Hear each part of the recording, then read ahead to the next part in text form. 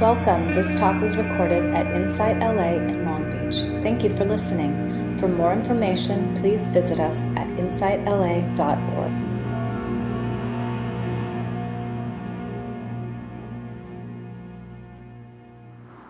Yeah, so welcome to our Wednesday night sits that we're doing throughout the summer. It's an Insight LA sit. We have them on Sundays and Wednesdays, throughout the summer for a couple months. So I thought we would start today and talk a little bit about intention as part of the Eightfold Path, right intention. And also, too, because Wednesdays are smaller and have an opportunity to, a little bit longer opportunity for practice questions or Q&A, because we don't really get to do that at all on Sundays. So any practice questions is fun, too. So on Wednesdays, I've been chatting a bit about kind of the system of Buddhism. I think in today's time where mindfulness is so prevalent and mindfulness has been taught, mindfulness has been plucked out and become mainstream, but for 2,500 years, it's been taught as part of a grand system. And sometimes we could wonder why. Maybe mindfulness isn't working, or there's not motivation to practice, or things like this.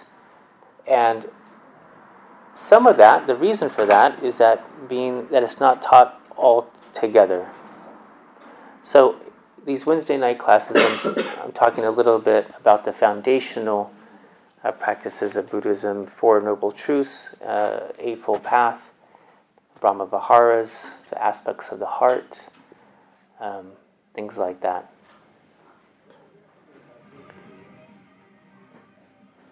Nice. So when we practice, for example, Sila, or the ethics, this is a big, big piece. So we can't practice mindfulness without right speech. It's impossible to practice right mindfulness. Now, we could be mindful of our wrong speech, but we cannot become absorbed if we're not practicing right speech throughout the day, for example. We cannot be absorbed. We can't meditate at the end of the day after arguing all day. It just doesn't really work, yeah? And with mindfulness, though, we could be mindful of our speech, yeah? So we could use mindfulness. This is a theme, and this is why it's so popular, is that throughout the Eightfold Path, for example, mindfulness is a theme that we could use to support all the other elements. Right livelihood, right intention, right effort, right concentration. Mindfulness is a component in there. So it's very important, but it's supported by all the other factors. And right view, which we'll talk a little bit more in detail. We have to hold the right view, and why are we doing this? Why are we using mindfulness? Last time I checked, there's 26,000 books with the word mindfulness on Amazon. Yeah? So there's everything, right? Mindful hiking, mindful cooking, like mindful golf. That's a big one. Mindful hiking, being mindful of mindfulness. But why are we doing it? And this is important too, because it's about the longevity of the practice. Yeah, if we're doing it just for, stress relief or something like that, it's no problem. There's no problem with that. But the richness might not be there. Yeah. When we don't get that, maybe we're still stressed out. Mindfulness is not working. Throw it out. Yeah.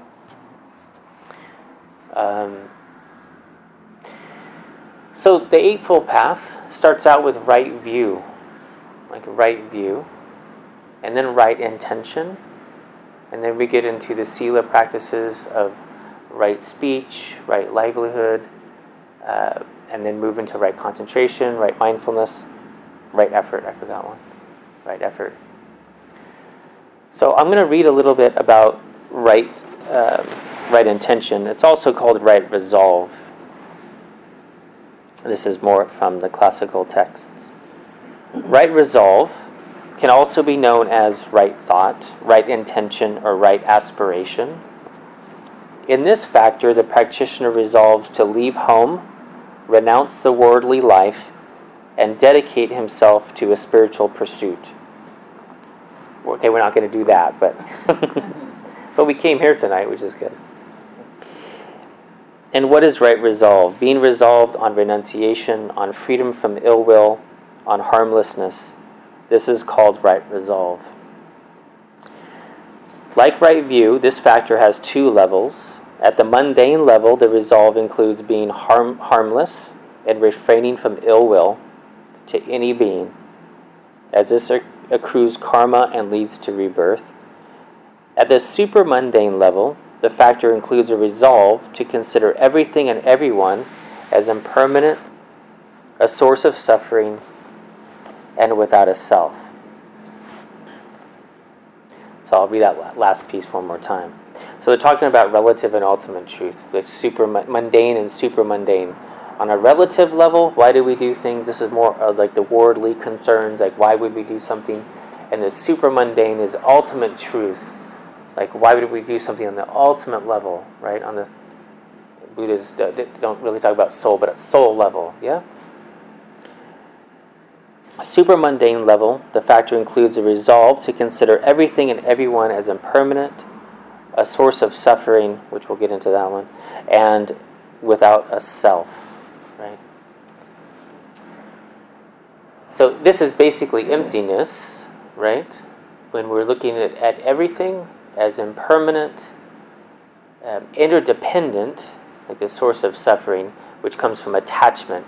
So everything is a source of suffering only if we are trying to get something out of it and consider it, have attachment or aversion to it, yeah? And without a self. So this is without a self arising from its own side, without imputation. Yeah, which is a whole really deep subject in and of itself, yeah? But how we impute labels onto it, but there's no thing in the thing, yeah?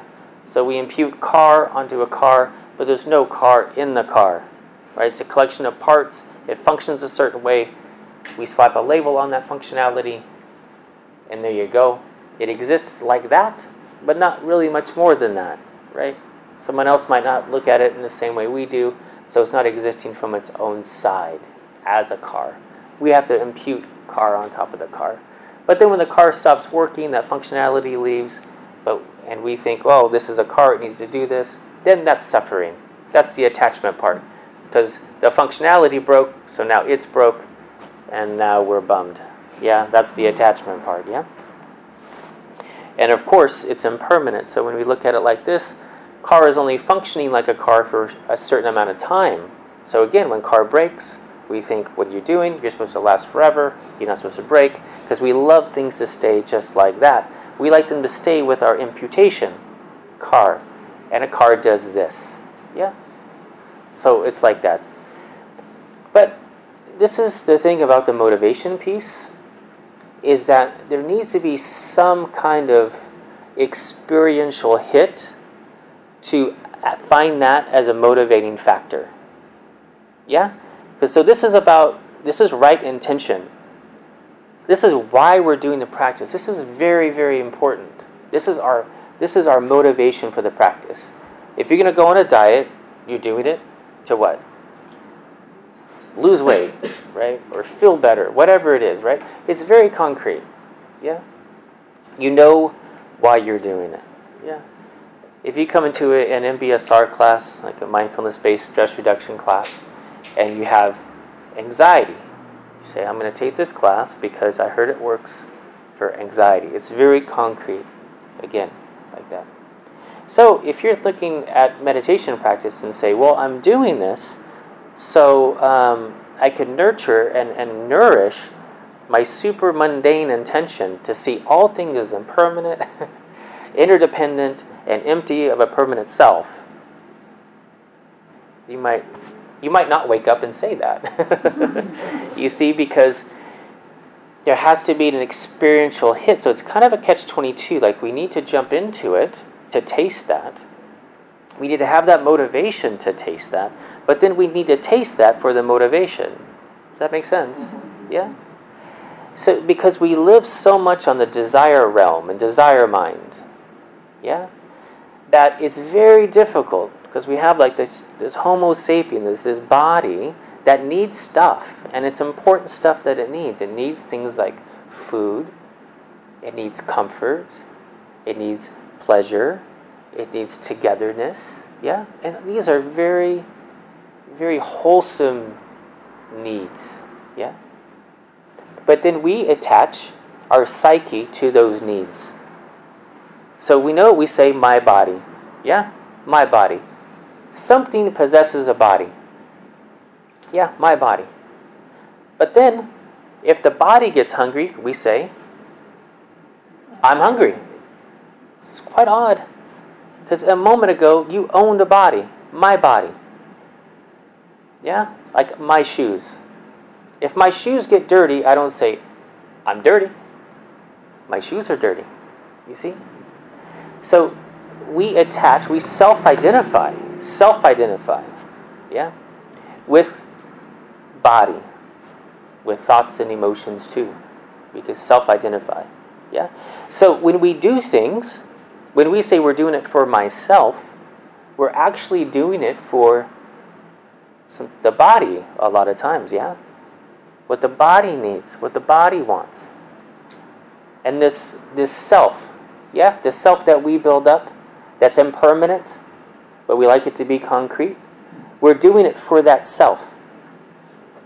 So there's two things to take care of, our self and our non-self. We love to take care of the self. Does that make sense? Like the egoic mind, we like to take care of the egoic mind, the egoic concept. So this is very important, yeah? So there's a part of us that when we're here for like the spiritual materialism, because it's cool to meditate. We know it's cool. Well, it might be certain things. Yeah, it might be togetherness, or it might be the coolness, or it might be because you like yoga pants, or it might be because Buddha statues are cool, or whatever. You know, so people come for a lot of different reasons. Yeah, on the mundane level. But to make it sustainable, to make the practice sustainable, how do we get to the point of doing it for this tasting, what they call the nectar? Really the nectar, yeah? This is what's going to get us from making the meditation something that we have to do to making meditation something that we want to do when we taste the nectar of it, yeah? Right, sometimes meditation can be like exercise, it could be like a diet, it could be something that you know you should do, it feels good when you do it, but it's hard to do. Yeah? It could fit in that category, and it could stay there for a very long time. You know, but if you ever get on a roll with something, if you ever, you're doing a diet or an exercise program, or maybe learning about a certain subject or a new hobby, and you do it with full force, long enough to where you go over that hump and you're like, oh man, I want to do it. I cannot wait to do it. Even if it's exercise where in the beginning it was very difficult to bring yourself to do it, now you can't wait to do it. Yeah, we've all had that. That's what we're looking for. That's the taste. Yeah? That's something deeper that's motivating us, So more of a Tibetan motivation is, may I do this to attain enlightenment for the benefit of all beings. Yeah, it's very altruistic. Yeah? For the benefit of all beings. May I attain enlightenment for the benefit of all beings. And the concept there is that until we have actually seen truth, then obviously we can't help others. If we can't free ourselves, yeah, then we really can't free other beings, yeah? So setting this motivation. And so I think it's really important to look at desire mind. And this is really interesting because even thinking about what we desire, we think brings us happiness. Now, I know I have done this. I've spent hours and hours of meditation just daydreaming on stuff that I like, right? How many of you have daydreamed about something you like in meditation and enjoyed it? Just thought, like, I'm having a great time. I'm having a blast. Anything except sitting here in the moment, being with what is in the moment, right? Just fantasy. And so this is quite interesting, though, because if we really look and are mindful of fantasy, of desiring something that we don't have, or maybe we desire something that we will never have, that to us is pleasurable, yet actually quite not. We kind of take to task to this.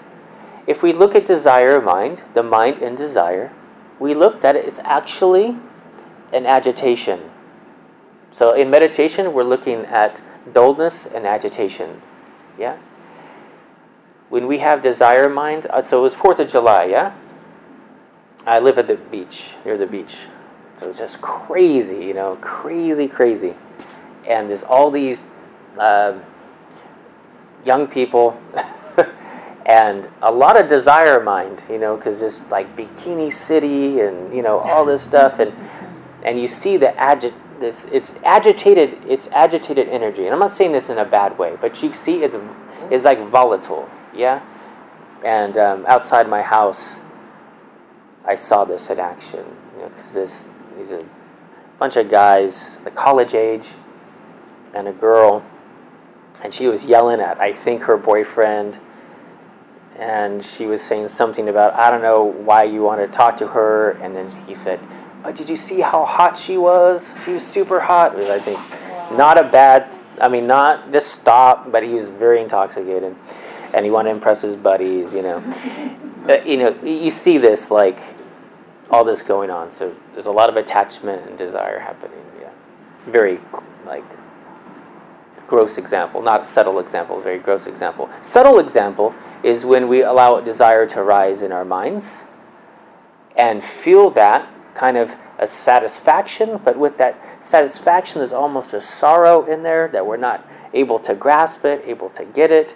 There's maybe some frustration in there, at the same time. Yeah. So it becomes very subtle about this motivation and what we want and how we're going to get it. Yeah. And we see this because, and remember, like, the Buddha only taught one thing. He taught 84,000 teachings that supported only one thing. And that's non-grasping mind. So attachment, but non-grasping mind. And we see how if there's agitation, that means that there's something that the mind needs to grab onto. Right? It can't just let it be. Let it arise, let it abide, and let it go. Yeah? Now the opposite of that, if we feel into contentment, this is true equanimity, yeah? How about that moment of the day or in your life when you feel like you're done? There's nothing wanting. They liken this to after a really hard day's worth of work. Work really hard, maybe, use your physical body too. It's the end of the day. Maybe you just had a nice meal and you fall back on your bed and just being like job well done. You see this? It's like this contentment. It's peace. Like not wanting even anything, yeah? Just like that. Like Adyashanti says, the only thing better than getting what you want is being happy when you don't. I love that. See, and that's that peace. Where is that happy when I don't? Where is that peace within us? And how can we contact that? And if we contact that, we want to abide there. Once we contact that, we don't want to leave that. Yeah? That becomes the motivation. That becomes the pole star home. Yeah? I tasted that. It's beyond the dualism. It's beyond the I have, I don't have, I want, I got, it's all of that. Yeah. Winning, losing, success, loss. It's beyond that. It's like, I'm happy just because. I'm content just because. Just like that. Yeah. So this is right intention. How could I move to experience that instead of these very subtle grasp, what the mind is subtly grasping towards, even grasping towards a concept of enlightenment. I forget who said it. There's a Rinpoche that said the problem with the West is we want to be there for our own enlightenment. So it's like the self wants to be there for its own enlightenment. And it loves that. Remember, the ego loves the shapeshift, does not want to be destroyed. But if it wants to be the enlightened version of self, no problem. The ego has no problem being like enlightened Casey, no problem. Yeah? But annihilating the ego, it's going to really grasp, yeah? It's going to really, you're going to really feel that. When there's a dissolution of self in meditation, it's very tangible, yeah? Maybe we'll go into, well, any questions? Maybe we'll just open it up to some questions first.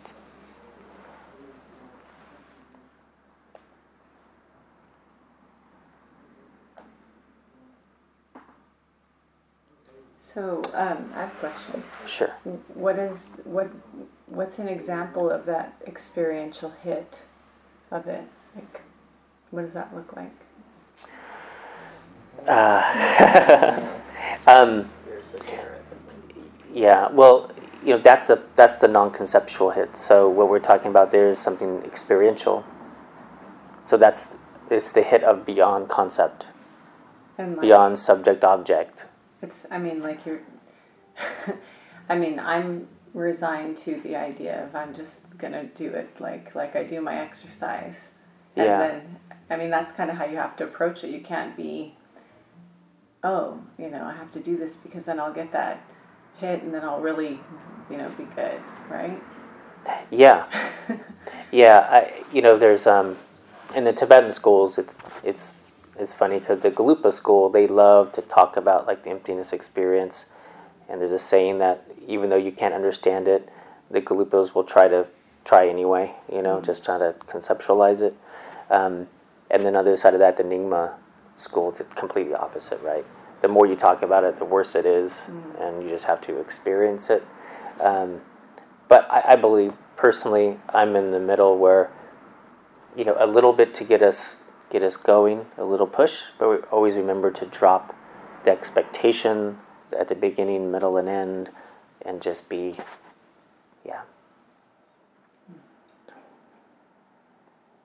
So the value of talking about that would be to say that is something that could happen, that could deepen your practice. Yeah, I think it's motivating, and we need we need a skill set too. We need to know how to do the practice. I liken it to a runner's high. Like, how do you get a runner's high? Run. And you cannot force a runner's high. It just comes up, and all you do, you just run. But you have to get out there and run, right? And there's some, technique in that and whatnot. So it's like that. We meditate, and we just meditate, just like you said. So perfect. We just do it to do it, and that's another beautiful thing about the intention. You see, with intention, when we have right intention, the intention itself, we're done. That's it. That's all we have. That's all we have is intention. Everything else is totally out of control. Like Chogyam Trungpa said, enlightenment's an accident. Meditation makes us accident prone. Yeah? So it's an accident, but we control our intention. May I do this for the benefit of all beings. So we work with that. We nurture that. This is one thing that my teacher, Venerable Tenzin Chogi, reminds me over and over and over again, because I have attachment Like, I want to do this, I want to do that for this reason, for that reason. It's not happening. Why is it not happening? I want it to happen sooner, this and that. She always says, what's your intention? That's it. You're done. Purify your intention. Stronger and stronger. And then interdependent, impermanent, empty. Yeah? That's it. I think one of the beautiful things is that even if you never taste the taste, the road on the way has improved your life anyway. Like dropping expectation. Your life is going to be better for having dropped expectation, even if you don't make it to some pinnacle you have in your mind of taste or whatever. But you do get the taste because you're rewarded for this dropping of the expectation. It's just so freeing. Yeah. You've opened that cage a little more. Yeah, I think, were you done? Yeah. Yeah, like this taste, I love Garchen Rinpoche says, and I've said this before, but the very moment we liberate a thought, we're a Buddha. So this taste isn't like a big, chakra, crown chakra, blast, kundalinis, It's at the very moment. So this non-graspy mind, the Buddha taught as a thought goes by, watch it. That's it. That's non-grasping mind where the rubber meets the road. Just keep doing that. But like Garchen Rinpoche was saying that every time we liberate a thought, that very moment, you're a Buddha. And he says, this is very kind of un-Buddhist, but anyway, they usually don't talk like this, but he was saying at that very moment, all beings feel it. All beings can feel it. That very moment you liberate a thought. Because you're no longer self-identifying. Like it goes from infinite potentiality to finite. When we collapse on a thought, subject-object slams into each other. Like Autumn Tompton says, the mind is a very difficult job. It creates a whole entire universe in every moment. Yeah? But the moment we liberate that one thought, we're in vastness. Yeah? But it's short time many times. So that those hits, that nectar, we've all felt that nectar. We feel it every single day. But it's just like putting our toe in the water, yeah? Mm-hmm. So we don't realize the full taste of it. Yeah? So we got to keep dipping the toe. But notice, I was doing a meditation one time, and it was a longer meditation. It was on New Year's. And we went around the room, and people had some really positive fruit of their meditation. And one woman said, I didn't really feel anything. I said, well, no problem. It's all valid. I said, how's your, when we started talking, I said, how do you usually feel? Is your first time meditating? She says, no, my life is very chaotic. And she says, I'm a social worker, and I work in inner city. It's a very difficult job. I have a son who's addicted to drugs. He's in very bad shape. And I said, tell me again about what you felt in this meditation. She's like, just like nothing really. And I said, well, how often do you get that? She said, well, yeah, never really. Yeah, and I thought she probably had the most profound meditation out of everybody who was maybe looking for this really, top level. But yeah, sometimes I think we just miss it, like boredom. Like it might look boring to us, peacefulness, because we're so used to this very dynamic, sorrow, success, pain, and all that. Yeah, we need like bliss, and it's like, but what about equanimity? Which we see at the end of the path, equanimity, very middle path, equanimity. Yeah. So the nectar's always here. It's not a big epiphany. And sorry if I made it sound like that, but it's just that taste within. Everything's subtle. And too, I think it just makes me think how it's so subtle, that little dip in the water, that we are so busy looking beyond or looking somewhere else that we just miss it time after time. I know I do, as I'm listening to what you're saying, thinking, yeah, having the experience of nothingness or not having the angst there, even for a second, and I miss it because I'm on to the next thing.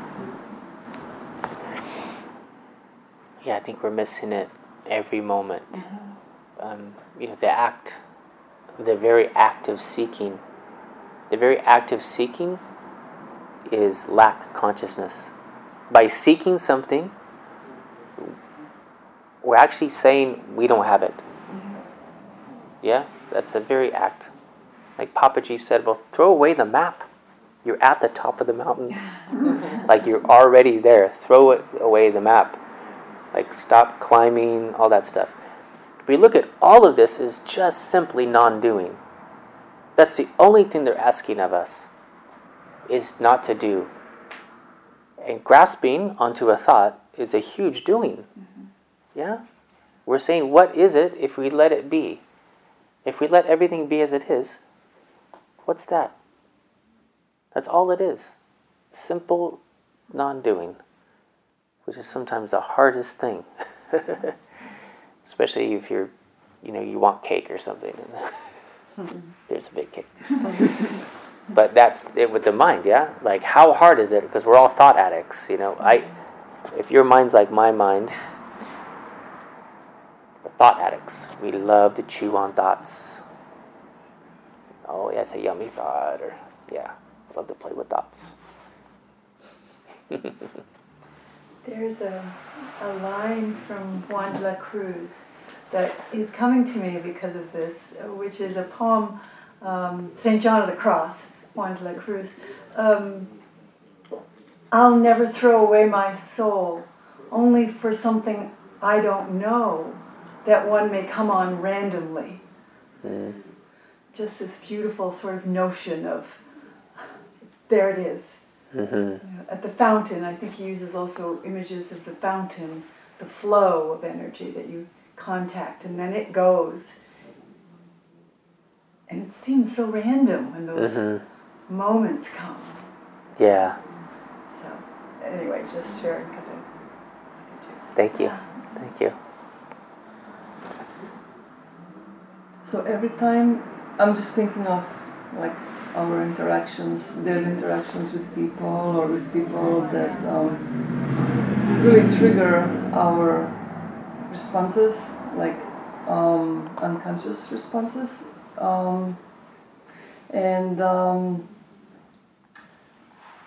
Then you become aware of let's say you're interacting with someone, you get emotional response that's whatever, positive, negative, it's somewhere on the spectrum and far away from equanimity.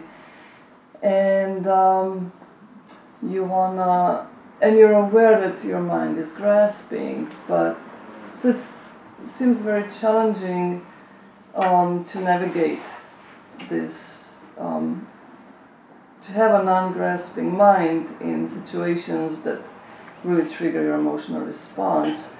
What do you do in those cases? Do you remove yourself and compose yourself first and then resume interaction, or do you just hope to keep getting better and with time? And how do you speed up that? Yeah, I was going to say, if you really get triggered, then you just go off on somebody, because you can't. Because it's all where we're at. That our flame of awareness could only burn up what it could burn up at the time. I told one person, I said, I'm not enlightened enough to deal with you. I have to walk away because I can't burn all that up.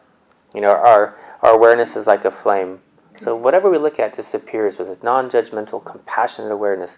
This fuel of compassion, it melts things away. Non-judgment, just resting in awareness, can melt these things away. But it's this flame can burn up to small things. Yeah, you're sitting in meditation, and I need to do this later. I need to get that done later. Yeah, you're just aware and you burn it up. You liberate that thought. Okay. Yeah, mindfulness is like a muscle. You get stronger. So this gets stronger, and it burns that one up. Yeah, but then something come along, and it's like a log that snuffs out the flame of awareness. Yeah, so we're building in mind training. Training. This is why the best time to meditate and to really practice is when your life is good. Yeah? It's like praying before you need it. Yeah? It's like you get in a bad situation. Oh, please. Oh, whatever you pray to, Blah, blah, blah.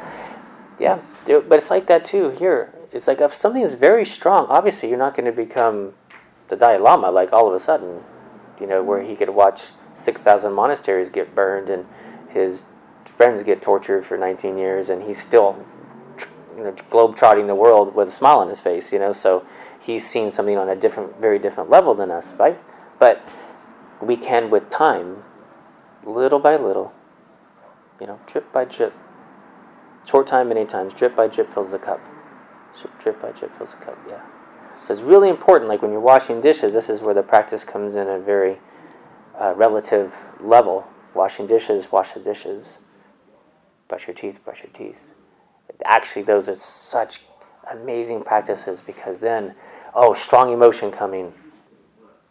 Now, when does it self-identify, or when can you let it pass? Yeah. So you're saying to, in moments that are easy, where we are having easy moments, those are the best ones to build that muscle of mindfulness and non-grasping, and then when we are triggered in any situation, we're already there, essentially. Yep. To not wait for those moments. Okay. You go to the gym, you start with the light weights, you go to heavier weights. To realize that we're basically running this marathon all the time, and not when we get pushed, but that it's ongoing practice. Yeah. Not like, because we do tend to forget when we're having those brushing teeth, doing dishes, mindless moments. Right. Okay. And then family comes over, we're like, where's our mindfulness? Why can't I love everybody? Maybe it's that, yeah. Yeah, and the heart practices. That's why daily meditation's a little bit of loving kindness practice, a little bit of mindfulness practice every day, no matter what, starts to add up. Yeah.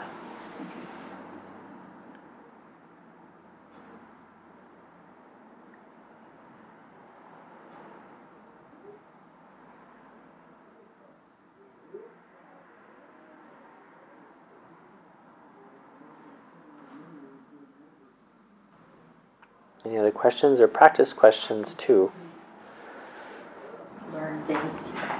I just want to make sure that I'm gonna remember this correctly. So, you said in human interaction when we get triggered to use compassion for ourselves and for the other person.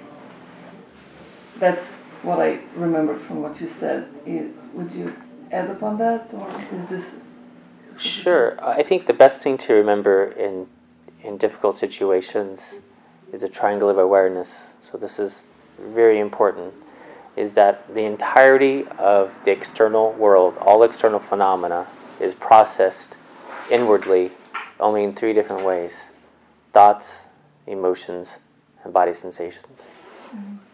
Yeah, and all those are just arising, abiding, and falling away. And this is where all of our attachment comes, not from anything external, but from holding on to our internal thoughts, emotions, and body sensations. So the first thing to do is forget about the external source, because this is where we want to go towards, yeah? But that external source is merely a match. But all of the material to burn is within you, yeah? And that's what, and we call it a trigger, yeah? So it triggers something, but that's within you. So on our workbench has nothing to do with what's outside. The workbench is, okay, now something's triggered. Doesn't really matter where it's from, yeah? Mm-hmm. This is what we have to take care of. Thoughts, emotions, body sensations. So it's like divide and conquer, right? Unchecked, they rock and roll, right? Mm-hmm. You start out with somebody, you like slam your hand or something like that. Ouch, right? Body sensation. kind of anger, right? And then, oh my gosh, I can't believe this happened, yeah? Thoughts. Most of the time, an emotion will come with a thought bundle. Sadness arises. Oh, it's because of so-and-so, or I lost this, or this and that, yeah? So, watch those. Watch the emotion. Remember, we have human nature. Thoughts have nature too. Emotions have nature too. Body sensations have nature too. We have to understand the nature of all of those things. Yeah? Thought's nature, it's the nature of a thought to arise from nowhere, abide, and go away. Yeah? It's its nature. Unless, what? We mess around with it, yeah? Yeah. Yeah. So this is very good news. This is very good news because that means that it's up to us. Yeah? And if we're suffering, for sure, that means you're believing a thought. That's what suffering equates, right? Pain times resistance equals suffering. That resistance part, that's ours. Yeah? So an emotion arises. Somebody triggers something. An emotion arises. No problem. It's an emotion. Nobody says that that's anything wrong with that emotion. We don't even need to label that emotion anything. Yeah? Fear, anger, whatever. Hello, dear one, how are you? No problem. That thought, I really don't like this person. It's just a thought. Yeah? And it's from that Homo sapien thing too, fight, flight, or freeze, trying to protect the self. Yeah? It needs to survive, and that's okay. That's good. You could even thank fight, flight, or freeze. Thank anger. I know you're trying to protect me. Thank anxiety. I know you're trying to protect me. Yeah? Hello, how are you? Yeah. But remember too, it's passing. It's impermanent. And by actually just noticing this, you're resting in something different. And this is the really important piece, is that we're usually marinating 24/7 in thoughts, emotions, and body sensations. Yeah? We marinate in that stuff, and we leap one moment to another. We leap from one thought, one emotion, leaping around. But the very moment you say, hello, anger, how are you? You're resting in awareness. That which is looking at anger is not angry. Yeah, but you have to do it, yeah? Right. To feel that. Oh, anger is arising within my consciousness, within awareness itself. Anger is arising. And in that moment that you're resting like this, you're not your anger. In the very moment we self-identify with anger, we've all lost it. I've definitely lost it. Where there's no separation between me and anger, I just lose it. I am anger, yeah? Yeah. So practicing that, and we are practicing that every single moment of meditation, practicing that, we're practicing what it's like to rest in that something other. Yeah?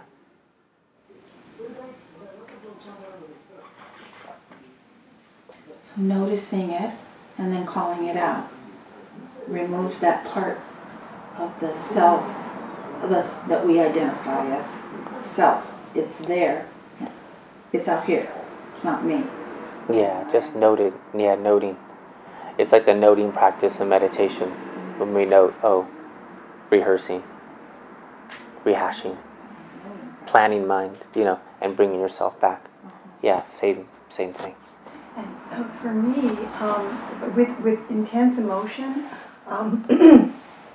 I focus on where in the body they are residing. Mm-hmm. So I make a distinction between the talk, what I'm saying about the feeling, and where it's sitting in the body. And that's been a profound practice for me, because that means I'm having body sensations associated with fear, and I don't have to push it away. I can be present to it and allow it. So there's this great accepting of where it is and how it's playing, and then it thins out and turns into energy that's easier or not. I mean, with great pain, it can be there a while, but So for me, there's physical, but there's also emotional body experience, and that's how I focus on it mindfully. Is to be, and I do label it, but I label it a body sensation associated with fear. Yeah, wonderful. So I find that helpful because it's not out there. It's in, and I know where the centers are in different places that happen for me. I feel tears here and here and somehow back here. I'm sad. And I don't make a decision. I don't like it. I just let it be. Wonderful. I like Thank that. It reminds me of a practice that someone introduced me to, and even doing it 30 seconds at a time, the consistency, but the whatever that emotion is, or the breath in the body, breathing the breath in the body, and if you notice where the breath might be, or notice if there's anything going on, any kind of experience at all, any kind of sensation, and then noticing and noting that. And maybe if you can, without like really stretching, but is there an emotion that comes up that might be attached to that? And so an emotional freedom, she calls it, an emotional freedom, because emotions rest in the body. Like, it just reminded me of that. So often it's like, I am so stressed because I have all this stuff I have to do, and it gets all in my head. But if I can stop to think about it, I feel it in here. But note it and acknowledging, like, oh, my neck is really tight, it's really sore. And being with that, well, okay, so 30 seconds, and just noticing. And I think the first time I started, and I used to practice this, I forgot about it, with my feet on the floor, just could feel the feet on the floor, and that was it. And why am I not experiencing more? That doesn't release emotions, but it was a place to start. Like with beginner's mind, like, a place to start. And don't beat yourself all up, because that's what I tend to do. Oh, well, you're not doing it right, or you're not feeling them more than you should be feeling. The commentary. Yeah. Thank you for bringing that up. It's a good reminder. Yeah, so we see with both of those practices, this turning inward, to be able to look at those thoughts, emotions, and body sensations, and to see their nature. What's the nature of an emotion? You even look at the texture, the size. How much does a thought weigh? How much does it feel like a thought weighs? Yeah, but really investigate. So we see this is very counterintuitive, very different, because usually it's about somebody, something, or a situation. It's out there, So, and we hopefully, well, we've experienced this, but we don't learn. I don't learn. We try to change everything. Like, we try to line it up. You know what I mean? Like, fix this. But again, as Pema Chodron says, lean into the sharp points. Lean in this way. Yeah, this is what we need to process.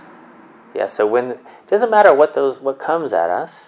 Yeah, those triggers can be softened. There's nothing to land. It's like a tennis match or something. Somebody hits a ball. If you hit it back, now you're in a game. Yeah, but if you just let the ball go by, no problem. Yeah, Okay. there's nothing to land. Yeah, just goes like, oh, okay, no problem. So maybe let's just spend the next few minutes a little closing meditation.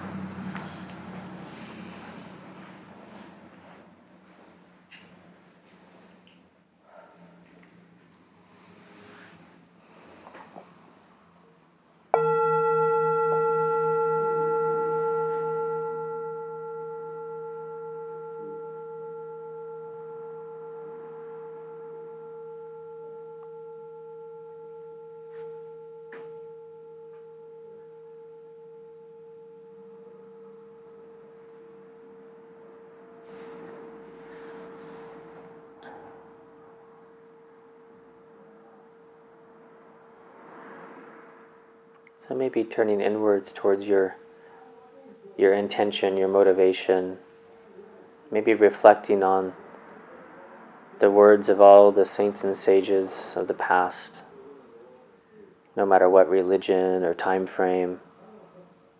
They've all expressed this inner peace.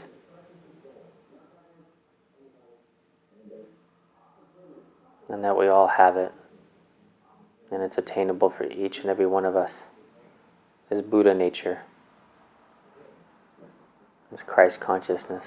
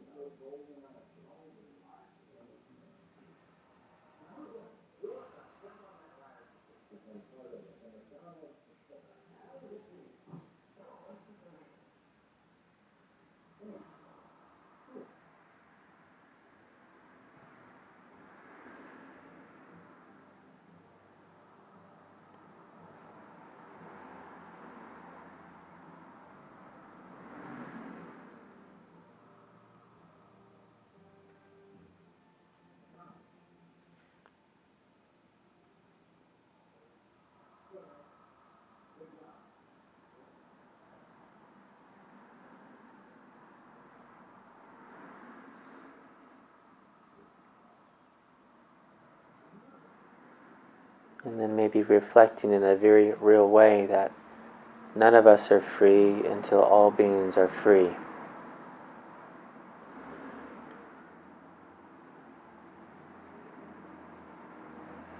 And that ultimately it doesn't make much sense to just do this for ourselves. So maybe see if we can expand this intention to include all beings. May all beings be happy. May all beings be free from suffering. Just like I want to be happy and free from suffering.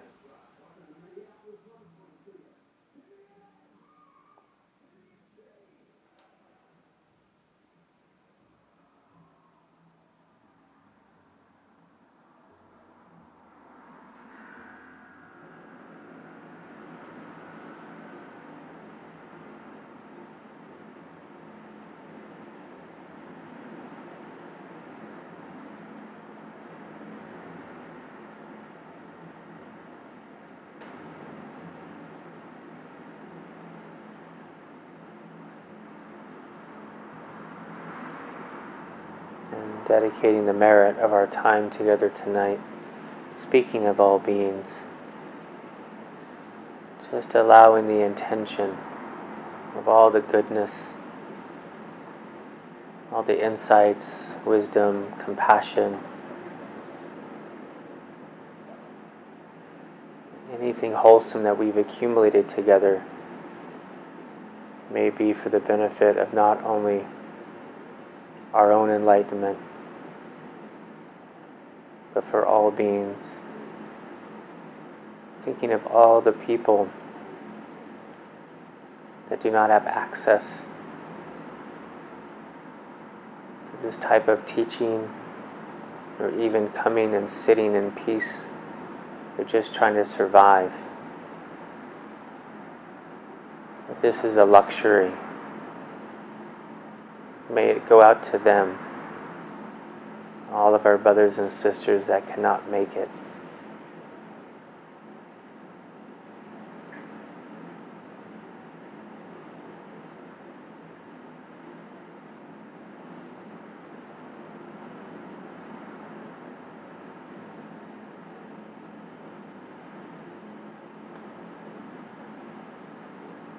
Om Mani Padme Hum.